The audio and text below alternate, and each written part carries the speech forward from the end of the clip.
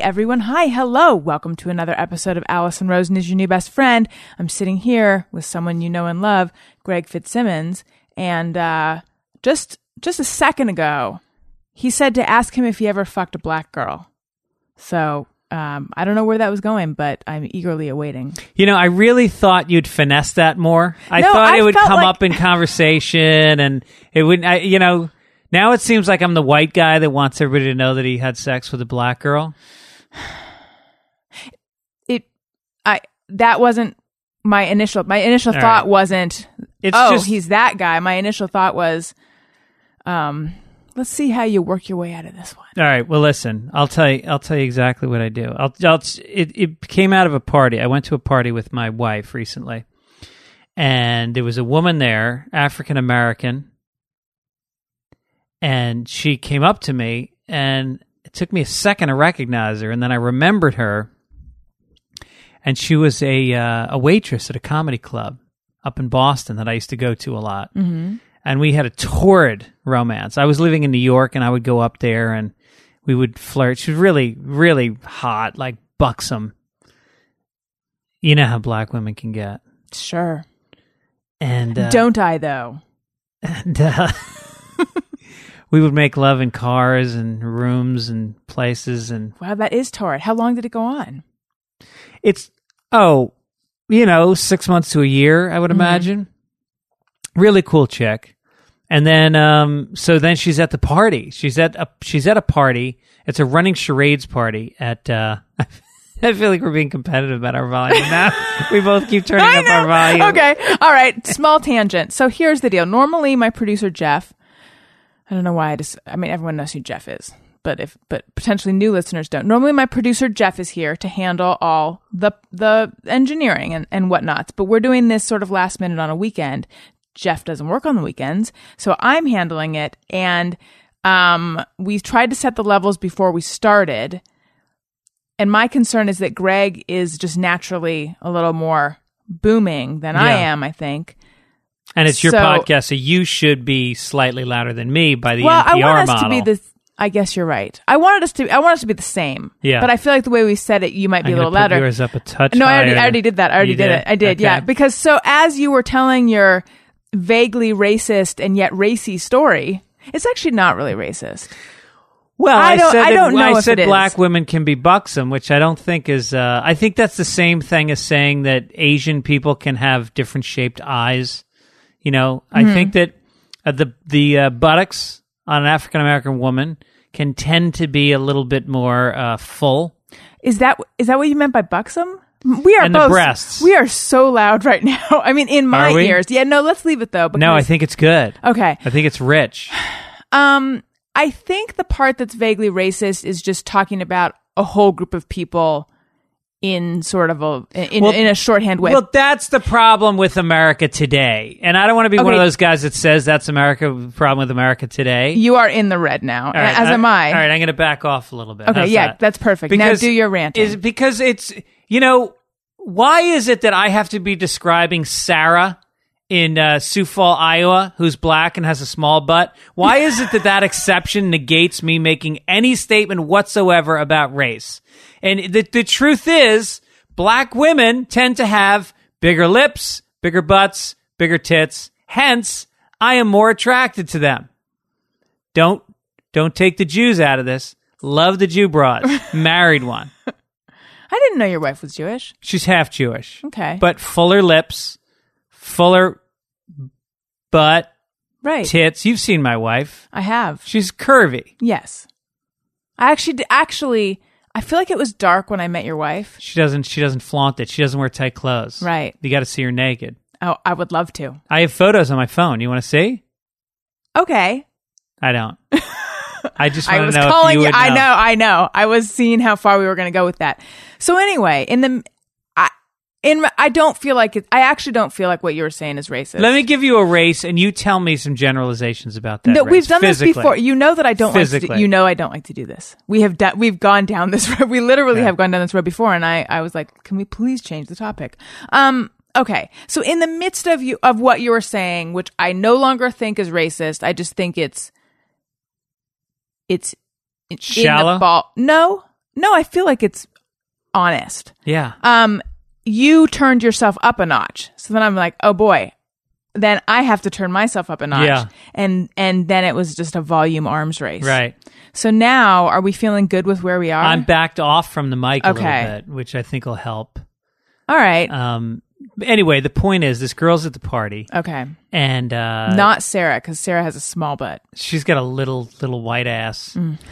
And so I see her at the party and we connect, and I'm like, oh yeah, I remember you. And I get kind of excited because it was a time in my life that was really exciting. Hot, yeah. It was hot. I was like, single and ready to mingle. And I was having the sets of my life because I was at that time when it was like a young buck in the spring knocking antlers with another one. Like, I was full testosterone. And when I went up on stage, it was a fist fight with the crowd. And I was winning. And I was coming off stage, practically jumping up and down, making intense eye contact with other human beings. This is like an amazing did you see that? Vignette that you're and painting. then I would take this young woman out and make love to her with reckless abandon. And it was always there for me. It was always just like she was there. Mm-hmm. And I don't believe we even exchanged phone numbers. And anyway, so here she is at this running charades party. And we have a very nice time. And then I don't tell my wife. You don't. Interesting. It is interesting. So then we go to another party. Wait, but did you talk to this woman or just you yeah? Didn't, yeah, okay, you talked talked to her. Yeah. We strolled down memory lane. We didn't mention anything like romantic, but right. just remember those times, those days. Was she with a guy? No. Mm-hmm. And then I went to this other party, similar group of friends, and she's been sort of introduced into the group of friends.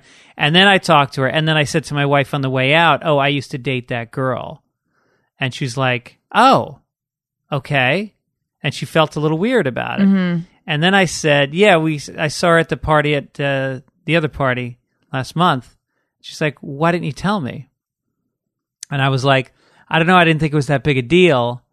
And it really kind of wasn't that big a deal. Like, it wasn't something I felt like part of me felt like by telling her, it was me going like, "Yeah, see that girl? I fucked that girl," Right. And I felt like it was unnecessary, and I didn't realize that she would be now being brought into the circle a little bit. It's really interesting. Was I wrong? To not have told her. Was she upset that you didn't tell her at the time, or was she upset that she didn't know about this piece of your dating history? Oh, no. She doesn't care about my dating history. She got jealous. It was really kind of cool. I mean, it was like the whole ride home. It was like, it got hot, it got, and then it got silent. And then there was a makeup, which was warmly embraced on both ends. It was like, oh, we just had a little thing about being jealous. Right. And then I gave it to her the hard way. Oh, did I? And who was I thinking of? Who was I thinking of? Not Cindy. The other one. Yeah. You haven't said her name. Maybe it's for the better. Probably better. Were you wrong? I want to say... Look, I'm identifying with both sides of this. I want to say no, because I have done the same thing. However, here's why I'm a hypocrite. Because there are people that my husband has met that I have been involved with, and I haven't told him because it feels like it was so many years ago, and if I tell you, it's just going to make you feel weird or me look like a slut. So I don't really see the point of it. Feels weird to like make a whole lap around it to mention it. At the same time, by not mentioning it, then it seems sketchy. Well, you're interesting because you really have this like before after thing. I really do, yeah. And you slut shame yourself about it. I do. I do, because honestly, if I were to say to him, that guy you met, I was involved with him at one point, it would just never end.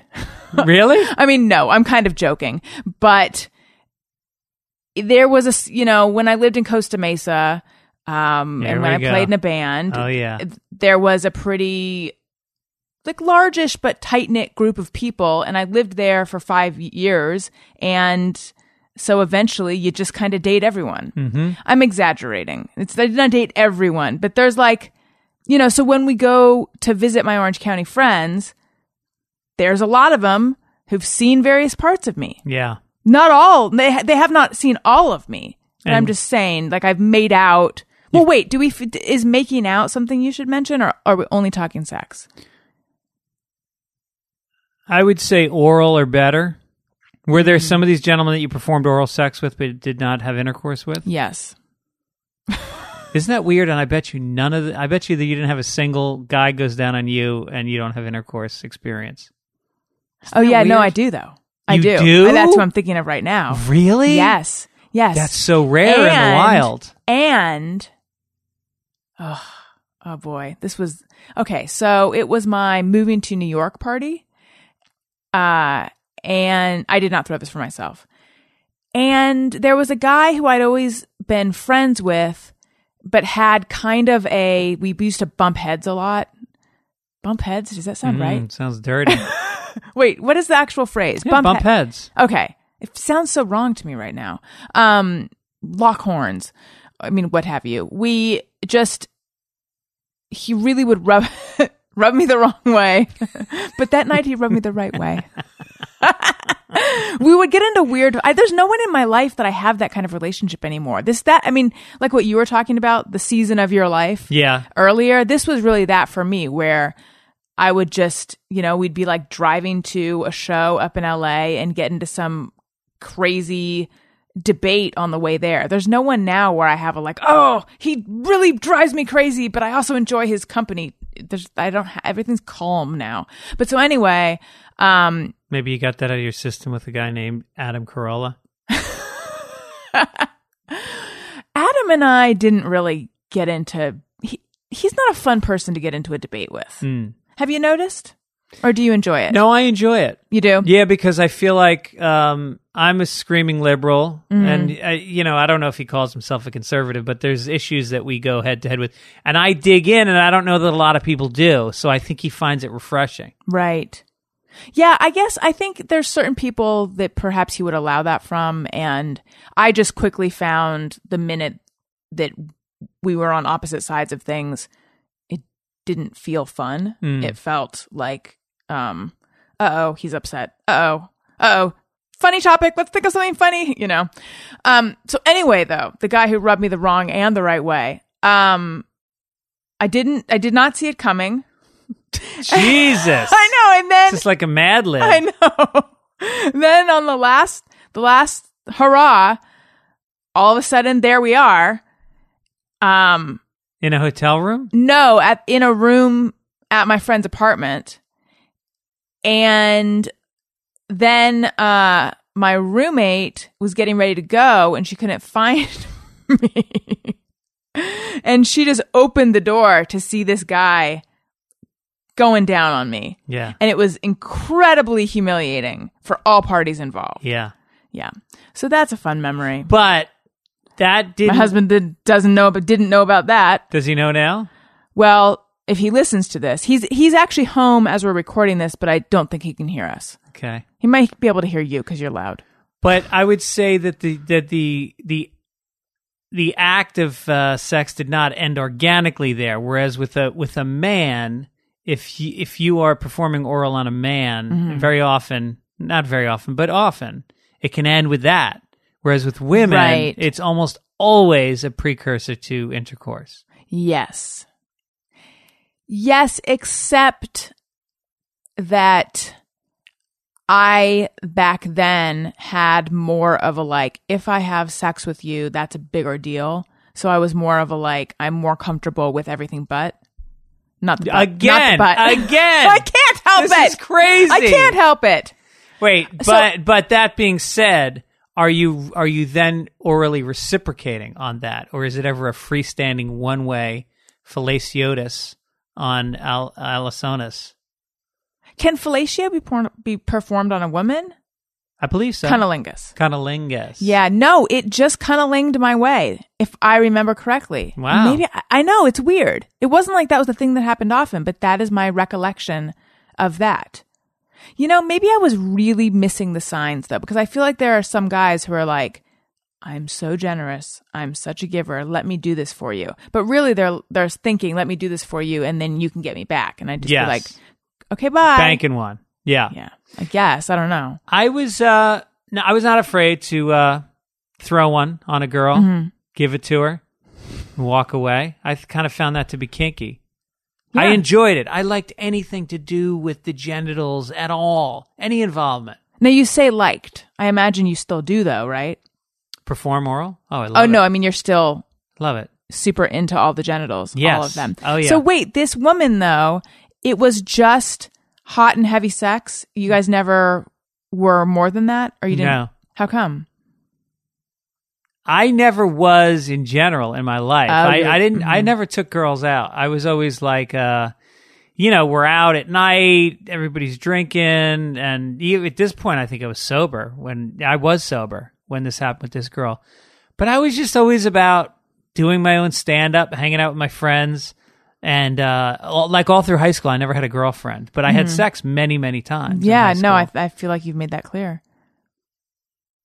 And then in college, I was drinking and I had sex with many, many, many more girls. And I believe there was only one girl that I ever took out on dates in all that time. So then by the time you met your wife, had you made the decision that you wanted something more? I had then a 3-year relationship with a woman where I lived with her. And I knew that wasn't right. Pretty earlier on than I should have gotten it out of it sooner. Right. What wasn't right about it? Well, I don't want to go too into it because she's in the entertainment world, and I don't know if she listens to the podcast. Okay. Let's just say we weren't made for each other. Gotcha. Incompatible. But there were a lot of good things about it. But then when I met my wife, it was like, oh my God, this is so easy. This is like how it should be. You should draw energy from it and not be giving energy to it. Yes. And I knew within 20 minutes. I told my wife, the woman who introduced us, I told her after talking to my wife for 20 minutes, I go, I'm going to marry your friend someday. And we just saw that woman in New York. Uh-huh. And she's like, I remember you telling me that. I love that story. Yeah. And so, but no, I didn't take women out very much. Maybe, But I'm just saying that it sounds like something must have changed for you to have gone from this, like, you just hook up, you don't want anything serious guy, to I'm going to marry her one day. Yeah, I think underneath it all, I always knew that I wanted to get married, have kids. Right. I knew that I was that guy. I just felt like my family was so central to my life, and I couldn't imagine having gone through life without, doing what you just did, procreating. Shut that fucking kid up. He's crying right now. He's not very happy. Yeah. So I wanted to know, how is New York going? You are there working on season 2 of Crashing. Right. Fill me in. Filming it. I'm writing for it. I'm doing an episode of it. You are? Yes. Did you write yourself in? I did not. Judd wrote me in. And it's been easy because I spent about 4 weeks here writing scripts, and then we went to New York for another 5 weeks and continued writing. And that's where they started doing the casting and the location scouting and all that stuff, building sets. And now this past Tuesday, we started really shooting. So I left 2 days later to come to New York for my daughter's graduation from 8th grade. And then I go back Monday, and it's like 7 a.m. to 9 p.m. Wow. every day. Wow. It's going to be crazy, and it's going to be like that for 3 months. Where are you living? In Williamsburg. Oh, that's so cool. It's pretty cool. Did they put you up in a place, or how does it work? They just gave me money for the summer and said, take care of yourself, which is not enough money, but, I'm living large. In Williamsburg? I got a 3-bedroom penthouse overlooking the river. Is this doorman true? building with no. I was going to say, I didn't even have that in Williamsburg. It's a studio, but it's actually really nice. And when I first got there was supposed to be a writer's strike on May 1st. And so we didn't know whether or not we were going to be starting work. We were supposed to start on May 3rd in New York. And everybody's in LA. So we're sitting there going, I'm not going to put a month down on an apartment and then find out the chances were like 50-50 there'd be a strike. Right. So I didn't want to waste the money, and so I didn't. And then, so I had one day to get online, and I hadn't really even looked into it. Mm-hmm. So I just got on the map, and I found the closest place to work because I hate commuting. Mm-hmm. And I pulled the trigger, and I don't know what was this like a Craigslist thing, or no, was it a furnished apartment? Airbnb. Or? Okay. And I don't know what I was thinking, but I took an apartment with a couple in a room in their apartment. Oh, so you're a roommate. So I had a roommate, 2 roommates. So I move in, and it's like this, like the living room is the size of this studio, if that. And then the bedroom was so small, it didn't have like a desk or a bureau or anything. It was like a suitcase, and I was sitting on the bed, cross-legged, like a high school freshman, doing like my work on my laptop. Student.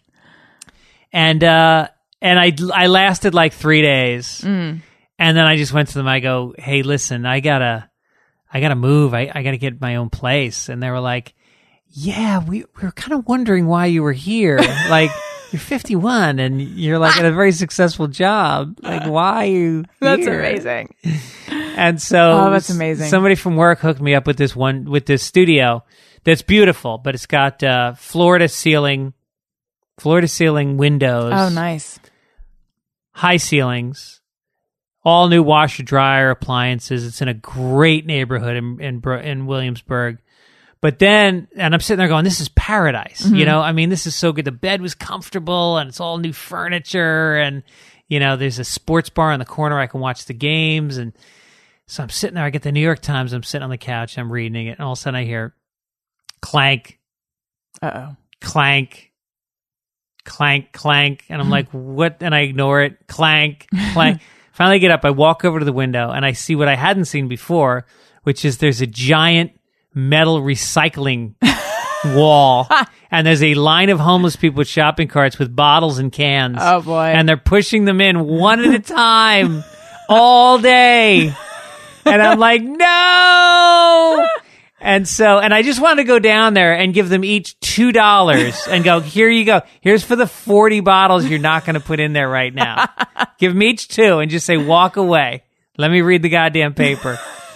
So then I guess around 6 or 7, they roll down like this metal cover and they can't do it anymore. Oh, well, there you go. So it's not incessant. It's just almost. It's not. It's almost incessant. But, if you close the window, you really get used to it.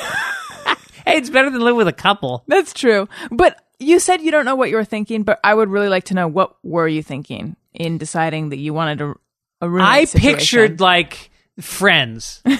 And there'd be a giant living room with a separate kitchen, and I'd be in one part of the living room, they'd be in the other part of the living room. There was a couch, and that's it. One couch, and they were home at night. And they're like a young couple. He's a chef, and she works at a hotel, and they're very lovely. Nice place. It was nice, but there was an alpha male situation happening with me and the guy, because the girl was very outgoing, and we clicked. So we were talking. But he was very, very quiet dude. Nice guy, but quiet. And so I always felt like he was challenging my status, which he had to. He was renting a room of his apartment out. Right. Because he couldn't make the rent. So it puts him at a lower status. And I'm banging his wife, and he knows it. Right. No, it was a situation that needed to be. They were very cool about letting me out. It's so interesting, this status thing, him being a cuck and all. I'm joking when I say that. Is that a thing that you think about all the time? Oh, yeah. Do all men? I don't know, but I do. I'm constantly thinking about my status towards other men. It's interesting because it's like dogs. That's just autumn. It's just part of being a dog is either you're the alpha or you're not. And I wonder, are humans that way? I guess we are. Well, men are. I think so. I think it depends. Some people are alphas. I'm an alpha. So for me, it's definitely something that I've always had a hard time working jobs, because if somebody has a higher title than me, then I feel like I always have to challenge them. I have that too. That has actually, it was a therapist that pointed out that apparently I have like a blind spot where that is concerned, because I would be hired into a staff job and there would be and it was always like the top person who hired me. But I reported to someone above me, and I would just kind of do end runs around that, or either do end runs around that person or not quite respect them, or feel, this is so unflattering to admit all this. It was a long time ago, or feel like I should be in that position. I mean, come on. Like, we all know, come on. Yeah. Because like the big boss hired me because they saw me as a talent, but then that instantly created this, like, I was also a threat then to other people because I was brought in as this, like, you know, young whippersnapper, and I did myself no favors by also agreeing that, yeah, I am better. I mean, I was just kind of an asshole. I guess. I didn't try to be, but just in looking back, I really should have respected the chain of command and the pecking order a lot more for my own sake, because it did not engender goodwill being that way. No, I think you and I were very similar. This is at the same age that we were both, you know, banging, eating, right. performing flat and culling.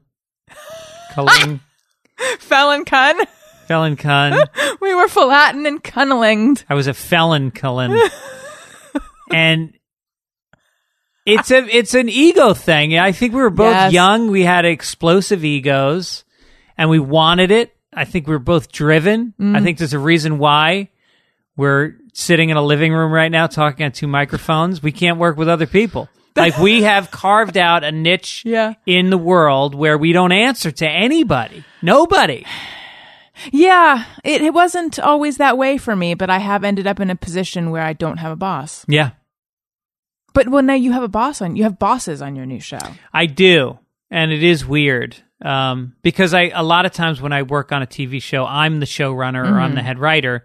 But in this case, but those are usually like lower level shows. I remember when you told me about this job, I said, "Oh, that's so cool. Are you a showrunner?" And you laughed and said, "No." No, this is like a big deal HBO show. Yeah. So they've got a really, really good showrunner, this guy, Judah Miller.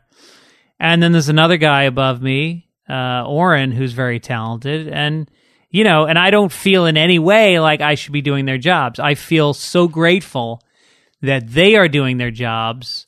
But it also puts me in a position of being beneath people. Mm-hmm. And I'm not having a problem with that so far. It is harder for me to engage 100% because by definition, you shouldn't be engaging 100%. Why? I mean, I guess you should be writing 100%, but you shouldn't be trying to be proactive about production elements. Things that I have been in the past. Mm-hmm. So I have to stop myself and just go, no, just go in your office and write some more alternative endings to scene 2. Well, are you talking about the fact that on a set or a union job, people kind of are supposed to stay in their own lane? Like when I would do morning news, like if you want your mic adjusted, a specific person has to come do that. You aren't supposed to do that. It's not that strict. I think it's just more of TV jobs they're, especially on comedy, they're very lighthearted in nature. You're joking around all the time. It sounds like so much fun. It's so much fun. You're busting each other's balls. You got running jokes in the room all the time. You're writing funny stuff. You're laughing at each other's material. But it's like any job underneath it, you know, and we haven't started production yet, so there's been zero drama. I mean, like, everybody gets along great. I don't even know where the drama would come from, but it will, because it does, probably from me. No, I don't know. I mean, maybe it'll stay this smooth, but it's interesting because,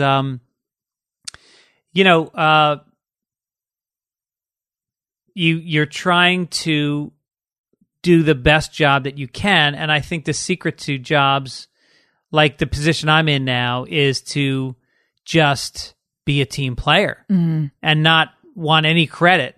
You can't look for credit. All you can look for is, I want this show to be great and come back for another season and keep working on it. And I think I can do that because this is the part I feel like is my strength, which is punch up, which is just thinking of other jokes for the ones that are already in there, because we have an opportunity to reshoot scenes. And, if we nail it, then we can do it in another way. So, I think it's going to go great. What did you do to get this job? Is it Fillet? No, I was around. I've known Pete Holmes and Judd Apatow for a long time. And they called me in and said, do you want to help out? We're going to do 2 weeks of brainstorming for season 2. This is after season 1. They weren't officially picked up for season 2 yet. Did some brainstorming. And I guess I had a lot of ideas they liked. They liked my energy in the room. And so when they got ordered, they asked me if I wanted to write on the show. And I said, great. And then they asked me if I wanted to come to New York and do the on-set punch-up for 3 months. And I was like, fuck yeah, And so they've been really cool about, I get out once in a while to come home, see the kids. They're understanding. And otherwise, it's just, watching Judd work is amazing. He's just a, really brilliant dude. He just sees things with such simplicity. Mm-hmm. He really sees that, a certain episode should have this energy and this storyline shouldn't go here because of that. And, this character choices, all things that you can't learn. They're like in his gut, from just doing it so many times. And he had freaks and geeks to begin with, he's just a brilliant guy. I had Jenny Connor, who's showrunner, producer of Girls. Do you know her?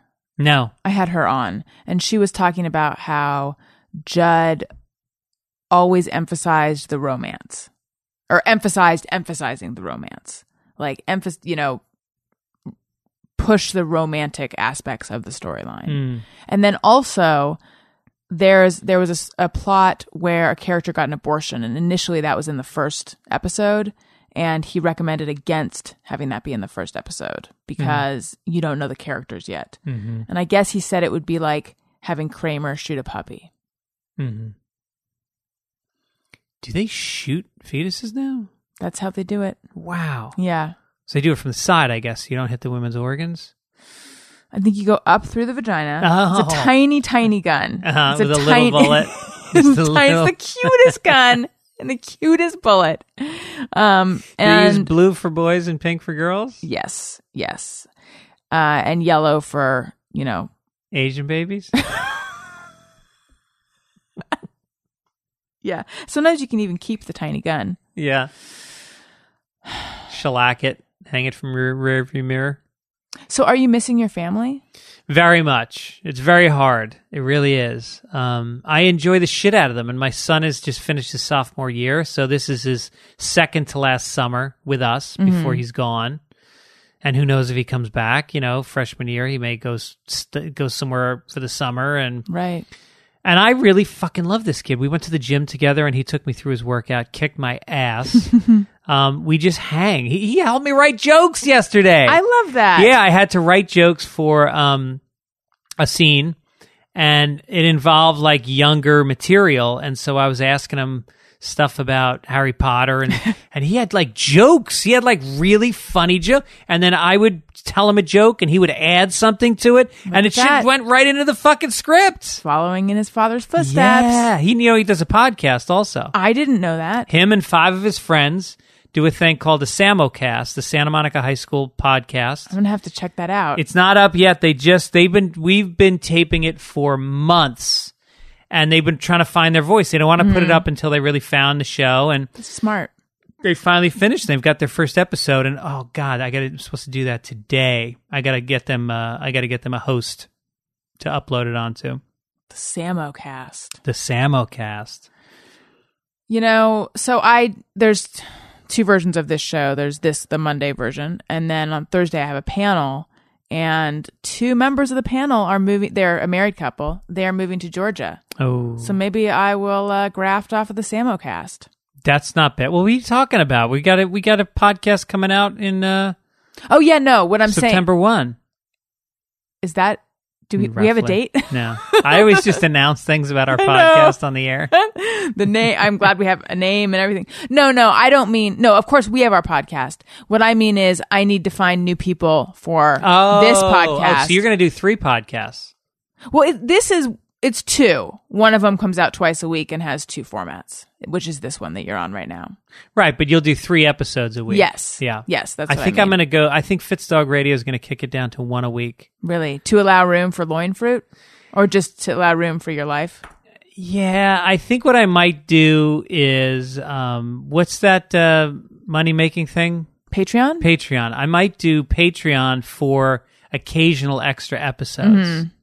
But I don't want to have the pressure of booking guests twice a week anymore. I can't handle it. Right. Well, what about when you do those solo casts? Yeah. Because I have to tell you, I've been thinking I kind of want to try out doing a just me episode where I'm like taking questions from Twitter and potentially doing some news, but I don't want you to think I'm ripping off Sunday Papers because I am not. No. Sunday Papers it involves the crinkling of paper in between stories. Okay. It involves... I'll do that, thank you. The Sunday... I do the Sunday comics at the end, which people really get a kick out of, especially Blondie, because I have an erection for Blondie, and she is anime. She is sexual anime. Have you seen... her tits are like busting out of her shirt. Like the top button is always straining, and she's got these calves that like have like a shelf on top of them, and then they're like an hourglass, and her hair, her lips, she's really... I don't even think I know what... Is it Blondie and Dagwood? Yes. And okay, Dagwood is a piece of shit. He's a lazy bum. I gotta Google. Bumstead, that's his last name. Dagwood Bumstead? Yeah. He lays around on the couch. He makes her get him sandwiches. He makes disparaging comments about her cooking, even though she like wears an apron and totally commits to the whole role of being a great wife who also does her hair. You would treat her better. All right. I'm looking at her. Yeah. Is her body shown? Yeah. That's nothing. She wears much more risque outfits than that. When is this from? Oh God, like the 40s or 50s. Probably the 50s. Oh, look, here she is getting married to that asshole Dagwood Bumstead. That is the biggest mistake of her life, that moment right there. So she's Blondie Bumstead? Yeah. I like it. Look, here they are kissing. Can you even stand it? Look at him. He doesn't even put that right hand on that tit. He's got it out. Yeah, I think that was doing? 1950s censorship. Okay. Like you can't touch your tit. Hays Code. Yeah. Right here. Can you see look, the here he is in that one? sneaking up on her. Yeah. He's like a boy. He's like a little undeveloped boy, and she's like Marilyn Monroe. I've yet to see these. I think she was based on Marilyn Monroe. That would make sense.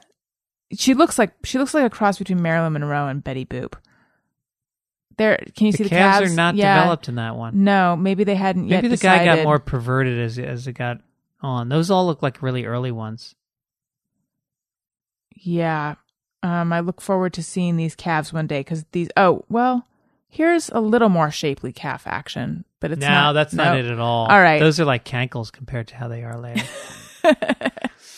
So anyway, yeah. So I was saying to you, because you're saying that it's too stressful to book guests twice a week, and I'm saying, what about just having not always do a solo guests? one? Yeah. Maybe I need to come up with a format where I do a because Sunday Papers I sold as a pilot. We're you gonna sold shoot that? a pilot. That's so cool. I knew that you were.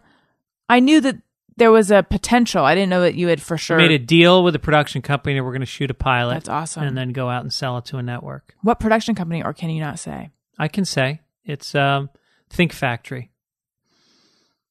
I don't know if I know them. They've got a lot of shows on the air. They're very. I'm sure I'm familiar with their work. They're very funny. That's cool. When are you doing that? When I get back at the end of the summer. Oh, when we launch our podcast. Yes, there's going to be a lot going on. I Yeah. have a lot to come home to. I've only got a few stand-up dates in the fall. By the way, I got some stand-up dates. Baltimore in August at the Creative Alliance. Come out and see me at Baltimore. And then I'm coming in the fall to San Francisco, Phoenix, Dr. Grins in Grand Rapids, Michigan. All kinds of dates. Go to fitzdog.com. Was I supposed to wait till the end? Well, I don't mind. I didn't realize it felt that, like it flowed. Do you imagine Dr. Grins is a medical doctor or he has his doctorate in humor? So you feel the need to take down... I do a credit. I try to promote interest, give it legitimacy, and then you immediately undercut it with your comedic insults. Look, I'm impressed that you think that was a funny insult. I'm an interviewer, and I just am interviewing you about this club that you're playing. I've played clubs called... Uncle Funnies, Yuck Yucks, The Chuckle Hut, Stitches, The Funny Bone. I mean, it's probably hacky to even talk about these names. Jesus. Is it? No. I'm not accusing you of being hacky. I'm accusing me, like with my stupid, Right, you don't know about question. it. Yeah, no. I think it's fascinating. People are obviously people are fascinated by comedy. You've got Crashing is on the air. You've got I'm Dying Up Here I on haven't seen Showtime. that yet. You've got there's so many shows that are about stand-up comedy. Yeah. It's crazy. People are infinitely interested in the world, which is not as interesting as it's being made to be. No, I bet it's not. It's like any other job, It's tough. It's competitive. You show up. You do your best, and you never know when the break's going to come. You never know when something. It all seems to ebb and flow. Like I have times where nothing is going on for months, and then all of a sudden I'm turning stuff down, and I'm trying to do 3 things at once. Are all the Crashing writers stand-up comedians? Because I'm thinking of people I know, and many of them are. Most of them are. Yeah, most of them are. Ian Edwards worked on it. Beth Stelling. Jamie Lee, who's now on the show. Oh, cool. She landed a big role. Nice. Yeah, she's playing... I shouldn't say. I'm not supposed to give away stuff about the show. Mm-hmm. We were told on social media.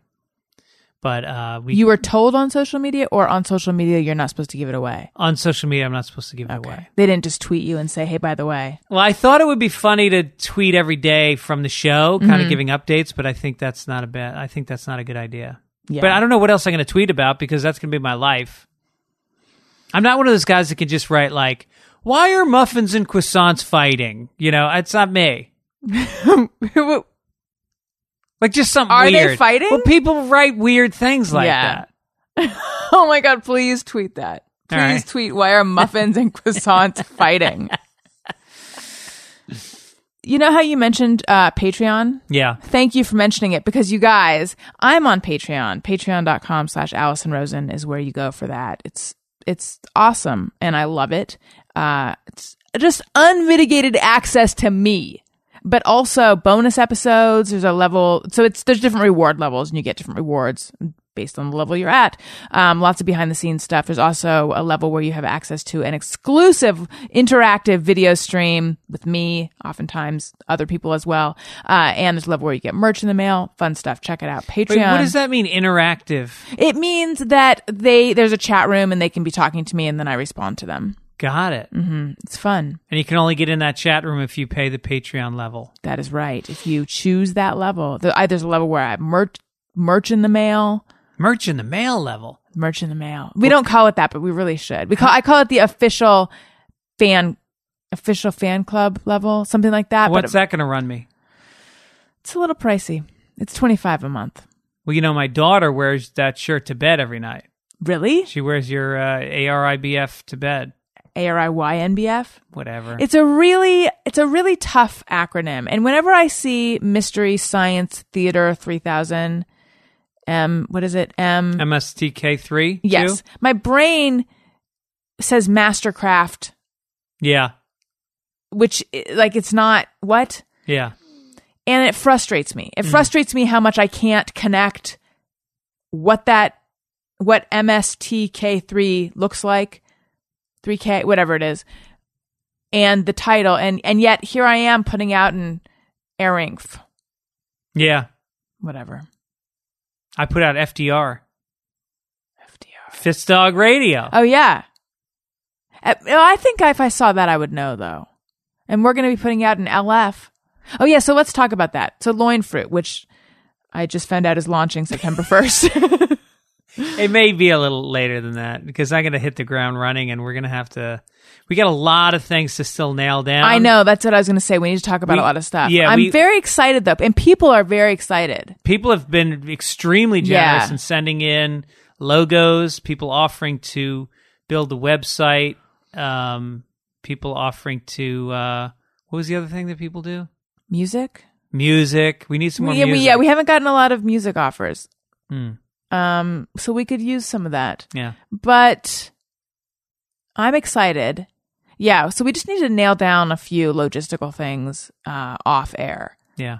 but it's definitely happening. There were some people who were like, wait, is this really happening? Or is this just, okay, it was my parents. They thought it might have been Well, we joke. might have announced a little prematurely, but I think it is happening for it's sure. happening. Yeah. And it's something that I'm thinking about all the time. I'm thinking of ideas while I'm in New York. It's something that I've always wanted to talk about parenting more, because in a way I feel like on my other podcast, I have a lot of single dudes that listen. Mm-hmm. And so I don't go into the parenting thing too often, but it's my life. It's the single biggest thing in my life.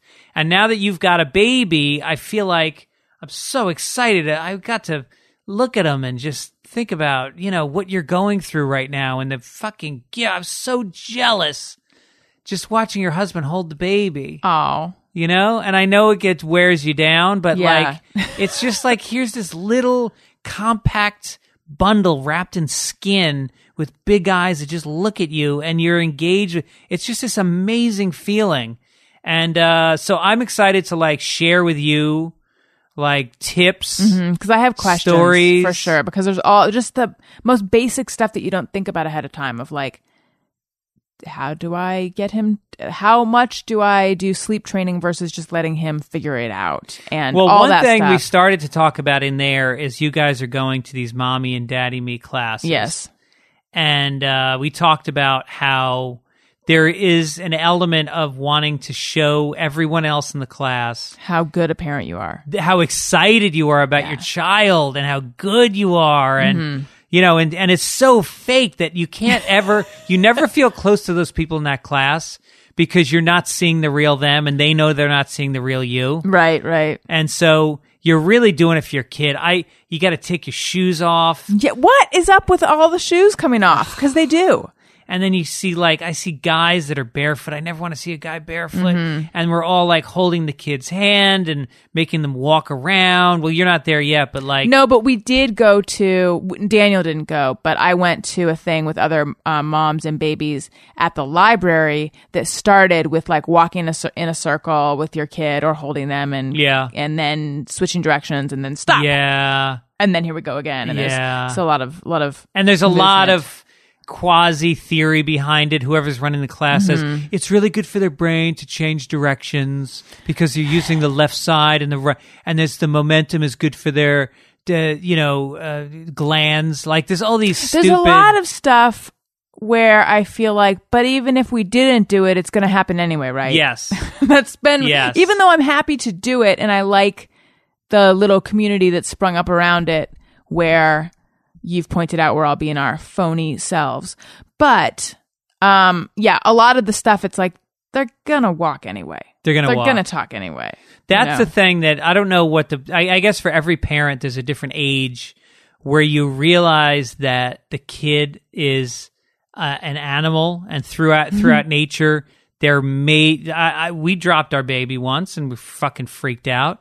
It's nothing. It's nothing. Did you drop your baby when the baby was a baby? Baby. Oh, that's one of my Thank fears. God my wife did it. Yeah. I dropped my phone on Elliot and I thought, thank God I did this as opposed to Daniel because I was very horrified that it happened, but if he had done it, oh my God. Yeah. And yet he was so okay he was kind to me regarding how awful I felt. I think that your kid, assuming your kid doesn't become a drug addict, you really, at the age of 18 when they leave for college, you really just look back and you go, I don't think I needed to do a lot of that shit. I think my kid they say your kid is raised by his peers once they hit the age of 12. By 12, 13, they're not learning from you anymore. They're not hearing it. And so, you definitely are teaching them everything up to a point. But then you're just kind of corralling them and keeping them from getting into drugs. Right. Trying to do even grades. The school even says don't help your kid with their homework. Oh, they say that? They say that part of their learning is regulating themselves and having the discipline. You should be looking at their grades, setting, standards for them that my kids are getting all A's. It's fucking amazing. My daughter had a 4.0. My son had weighted with honors in AP classes. He has a 4.0. That's amazing. She just got, I'm not going to sit here and brag about my kids. They're doing extremely well. And you don't feel let me rephrase. What part in all that, what role do you think you played? we've never had impossibly high standards for them. We've always just tried to make them feel like, and you want to avoid saying things like, you should be really proud, or, I'm so proud. You have to just say, why? Because then you did that. Let them experience. That is the worst compliment ever. I guess it's not. How do you feel? How do you feel about that? Are you asking me, or that's what you say to them? That. No, you say to them, you achieve that. But look, you're getting into such a flat, zen, not excitable space when you're saying that. Is that part of it? Because they should feel good about what they did, not do it for your approval. You took a step. Yeah. Good. Do you know how good they felt that developmentally they just took a step? I know. They don't need you jumping up and down and cheering, because then it becomes them doing things to please mommy and daddy. I'm a big believer in sports. Shut the fuck up on the sideline. Yeah. Don't yell to your kid, great pass. They know they made a great pass. Let them process their emotions relating to their actions. I'm really not happy. Yours. I'm happy you're telling me this, because as you're saying it, I'm remembering that feeling of like, well, now that you're making a big deal of it, in a way, this is me being a child, to the adults. Like, now that you adults are making a big deal of it, you're taking it away from me. They don't have the space to feel it themselves. Yeah. And I had forgotten that. So Yeah. I guess you're right. Because he doesn't do anything, and I'm telling him what a good boy he is. Yeah. I mean, it's impossible not to, but you should minimize it as much as possible, because then you get a grandparent over and they're worse. And so, I don't know. I just think that you can make kids neurotic by telling them too much about defining things for them too much. Right.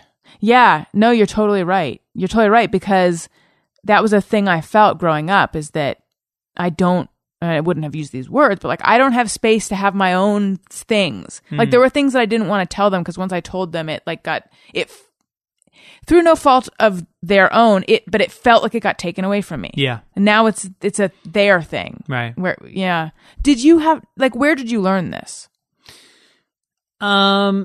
We went to this really amazing preschool, and it's based on this Reggio technique, which is an Italian-based developmental learning process where the kids are encouraged to solve their conflicts by themselves. Like, the teacher doesn't jump in, and this is the kids are 5 years old. The teacher comes in and says, "What happened? And what do you need to do to make this right?" And let the kids figure it out and do it, and they do. And so they grow very quickly in terms their social skills grow very quickly. In the morning, they can choose what activity they want to do. They choose you don't say, all right, now you go from clay to playground.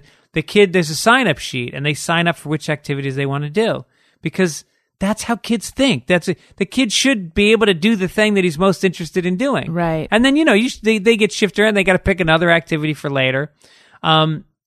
But there's all these things that empower the child to be independent. That's really neat. I'm going to look into that. Reggio. Reggio. It's very big now in New York, apparently. I was talking to a mother in New York. She said, oh, yeah, everything's Reggio now. Well, maybe we need to move to New York. Well, I'm sure there's... I would find out if there's a Reggio program near here.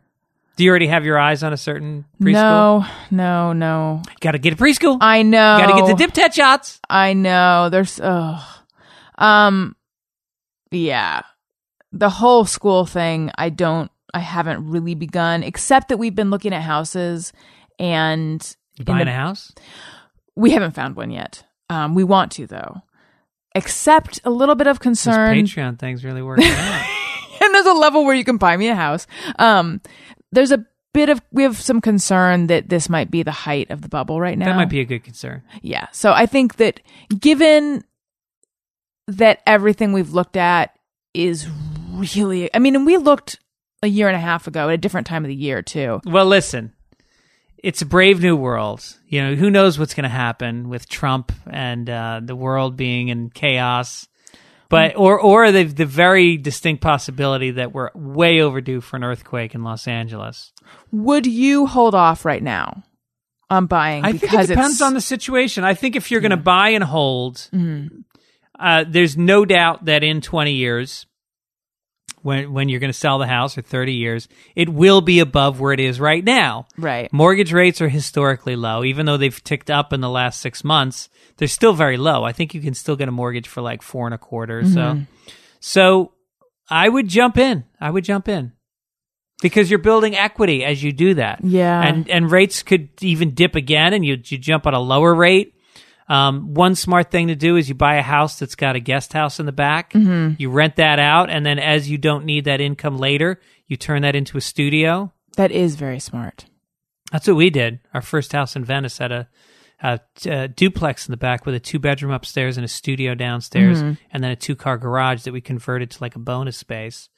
And it's fantastic. It worked out great. But when you did that, did you feel like, oh yeah, we can comfortably pay this mortgage? Or was it like, yeah, that feels a little bit nervous each month? No, I was a little nervous. Okay. A little nervous. And let's say that you didn't have a tenant one month. No, you'll always have a tenant in LA. Always. It will fill. Could be a 51-year-old comedy writer. That's right. Living with 2 other people. Okay, let's quit. I did not keep an eye on the time. Let's quickly do just me or everyone. Sometimes I ponder on something I have thought or done. Is it just me or everyone? Okay. Leela Rolling Stone says, the straw hole in the lid of a fountain soda is way too sharp and always cuts holes into my straw. I have not had a straw that has holes in it. You? It's the most frustrating thing in the world, and then what you try to do is you flip the straw down so that you get the hole submerged in the liquid, so it still works. But that causes burping. If some water slips in there, you get burping. Right. Which I'm always amazed with, like, whenever they show heroin addicts, or even like regular doctors, and they put the syringe in and then they pull it out, and they push it back in again. Like, what if air gets into the syringe and you pump air into your vein? Is that why they did pull it out and push it in again? Well, I know that if there's a tiny bit of air in the syringe, you're okay.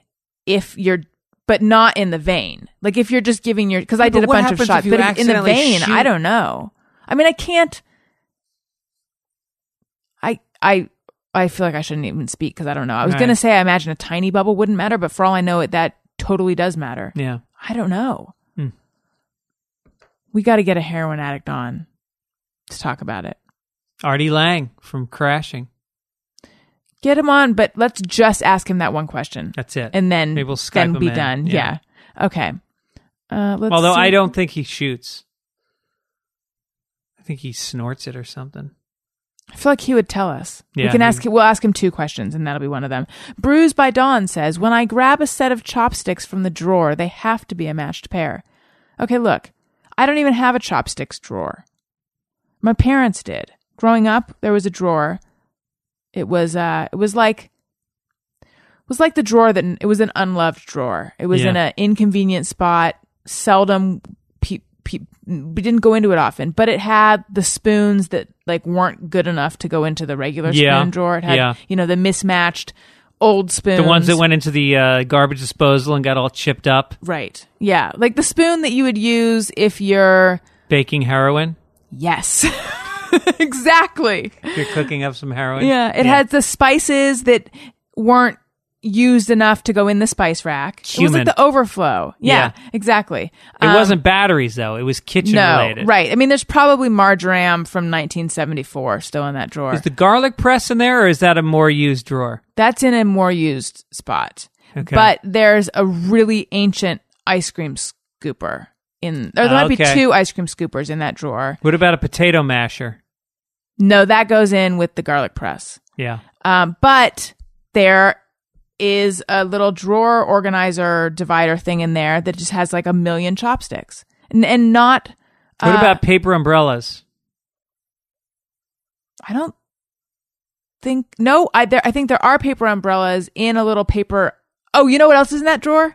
Sorry, I'm jumping all around. Right. Toothpicks. Yes. Mm-hmm. Paper umbrellas go in the living room on the sideboard. Oh, if they have them for sure. I feel like they might. Yeah. Or they might not. But anyway, they have a dedicated spot for chopsticks. And these are not the chopsticks you get from takeout. These are like they, at some point in their marriage, decided, let's buy some chopsticks. Like varnished chopsticks. Yes, except that the whatever writing was on it has been washed off from years of chopstick friction. Jews love the Chinese food, right? I guess. Enough to have... I mean, for all I know, they registered for those chopsticks. Yeah. I respect that, and I respect them you want to match them. I think it's like socks.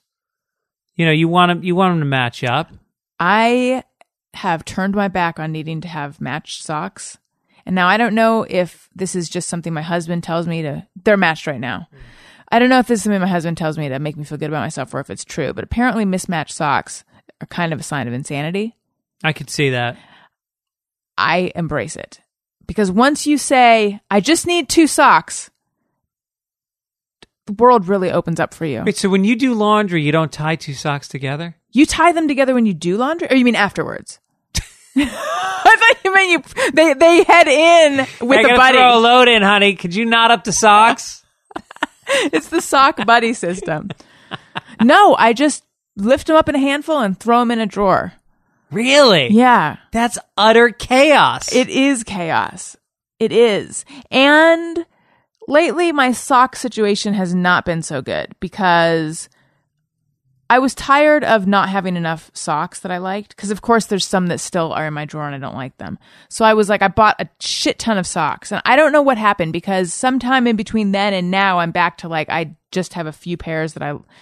pairs. You didn't get rid of the old ones when you brought in the new ones? You got it. I know. You got it. It's gentrification of your drawer. I have trouble letting go. I know. All right. Let's just quickly do a few more here. Still can't get over the non-matching. So, well, you wear boots, so it doesn't really matter. Right. Oh, if people were seeing my socks, I would. I mean, people other than my husband, then I probably would match them. Could you imagine a situation where you would ever wear an unmatched pair? Not unless I was making a statement that day. What would the statement be? It would be, it's Halloween. What did you dress as? A clown. Okay. What about this sock situation? 2 of the same color, but they're not actually a pair. Can't do it. Can't do it because to me, it's as much about the texture. I bought a pair of socks at a Rite Aid because my socks got wet. I went through a puddle or something. My socks were wet, so I went into a Rite Aid and I bought a pair of socks. The only kind of socks they had were for varicose veins. It like holds your compression hose. They're like compression hose, but they're white tube socks. Right. And so I bought them and I put them on. They're so soft and and yet so strong. That's all I wear. They're my favorite go-to socks now. But even if it's like an Adidas socks suck because they have too much polyester and your foot sweats too much. Whereas like a good Nike sock really breathes. Yeah, you got to go majority cotton. You got to go as cotton as possible. James Leroy Wilson says, after hearing a 3-syllable word that ends in Y, I want to sing and ivory. Like ebony. Or savory. Tuscany. I like it. I never do that, but I like that you do. Trebly. Like this sounds so trebly. Well, the problem is most LYs are adverbs, but for it to work with the ebony and ivory, you need a noun. Right. It's truly a challenge. Yeah. It truly is. Patrick Ryan says, just mirror everyone. Hey, Patrick Ryan, how are you, lad? Welcome to the podcast. Guy who jiggles his leg and taps his bottle heavily on connected airport lounge seats equals murderous rage, right? Are you that guy? You mean on an airplane, the guy sitting next to you? Or no, the guy in the lounge? When you're in the lounge, you know how there's those, it's like the seats that are all connected? Yeah. So if one person is shaking their leg, you're going to feel it. I think that your eye needs to be on the prize at this point. You're thinking about the flight. You can't be thinking about what's going on waiting to get on the flight. Everybody's jittery. Everybody's walking around. People are having cocktails. You're bouncing your leg. You know, you got to realize that you're going to commit to somebody sitting next to you in a few minutes. True. That's the one you should be focused on. That's smart. But I agree with you, Patrick. And lastly, 4 Degrees says, drool like a waterfall when I nap, but not a drop when I sleep at night. Oh. I really... Something went wrong for me to drool. And this is coming from a person who wears mismatched socks. So, like, I'm comfortable with chaos. But I don't think I drool very often unless I'm sick and my mouth is open. In general, though, I'm not a drooler. I drool like a motherfucker. Sleeping and napping? Sleeping and napping. But I would agree, napping more. Yeah. Maybe you go into a lower REM state than, maybe you go deeper than REM when you're napping. Where are you napping? I nap sitting up sometimes. Because I meditate, and sometimes I fall into a nap while I'm meditating, which you're not supposed to do. Right. But they say if you do, I said to an instructor once, "What if I fall asleep while I'm napping?" And she goes, "Means you were tired." That's all. That's a good answer. But what freaks me out is how much I drool in a hotel, and I realize most people are drooling on the same pillow that I'm pressing my face against for 8 hours. And how is that different than somebody leaning over the pillow and spitting? Ugh. Night after night, yeah. different strangers spitting on a pillow that you lay your face down on. And I see people sometimes walking into a hotel and they've got a pillow under their arm and they've got a cooler. And I'm always like, what do you not get about a fucking hotel? They've got a fridge, they've got pillows, they got everything. But then you realize, like, maybe I should start bringing a pillow on the road. I never really thought about that because they are changing the sheets and washing them, but they're not washing that pillow. You ever get a whiff of a gamey pillow? No, but this morning when I picked up my son, his head smelled like feet. Oh. That was weird. And I thought, what the hell happened? And then I realized, thankfully, it wasn't his head, it was his shirt. He had thrown up on his shirt. I don't know what I'm thankful about in that situation. I guess I'm thankful that his head doesn't smell like dirty feet. Yeah. It's just his clothing. Yeah. Because I could change that. You can't change your kid's head. No. I mean, don't try. That would hold him back in life. He would have probably. He'd have to wear like a scented hat for his whole life. Greg Fitzsimmons, it was so nice having you on the show. I loved being here. I always do. I'm looking forward to loin fruit in the fall. Me too. And I believe publicly I heard or saw you say late summer, but I think fall is late summer, is it not? September 1st is late summer. I mean, usually Labor Day isn't it the week? Isn't it after I never September know. 1st? I guess sometimes it's before September 1st. That one. It's my favorite holiday. I love Labor Day. Really? Yeah, because it's like the end of the summer, and you're kind of chilled, and your party is looking forward to the fall. I don't know. I find it's quiet. You go away somewhere it's not as crowded. People have wrapped up their summer already. Well, I look forward to that happening whenever it happens. Yeah. I think you already said your dates. Anything else? Said you my want to plug? dates? No, just Fitz at Greg Fitz Show on Twitter, FITZ Show on Twitter, and Fitz Dog Radio twice a week. Just had Ari Shafir on this past week, and Bobby Kelly. And subscribe to what you're listening to right now. iTunes.com/Allison Rosen is where you go. Follow me on Twitter at Allison Rosen. Thank you for listening. I love you. Goodbye.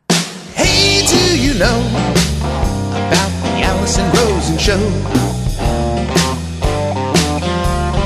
We had a good time, but now we gotta go. Yeah, Allison Rosen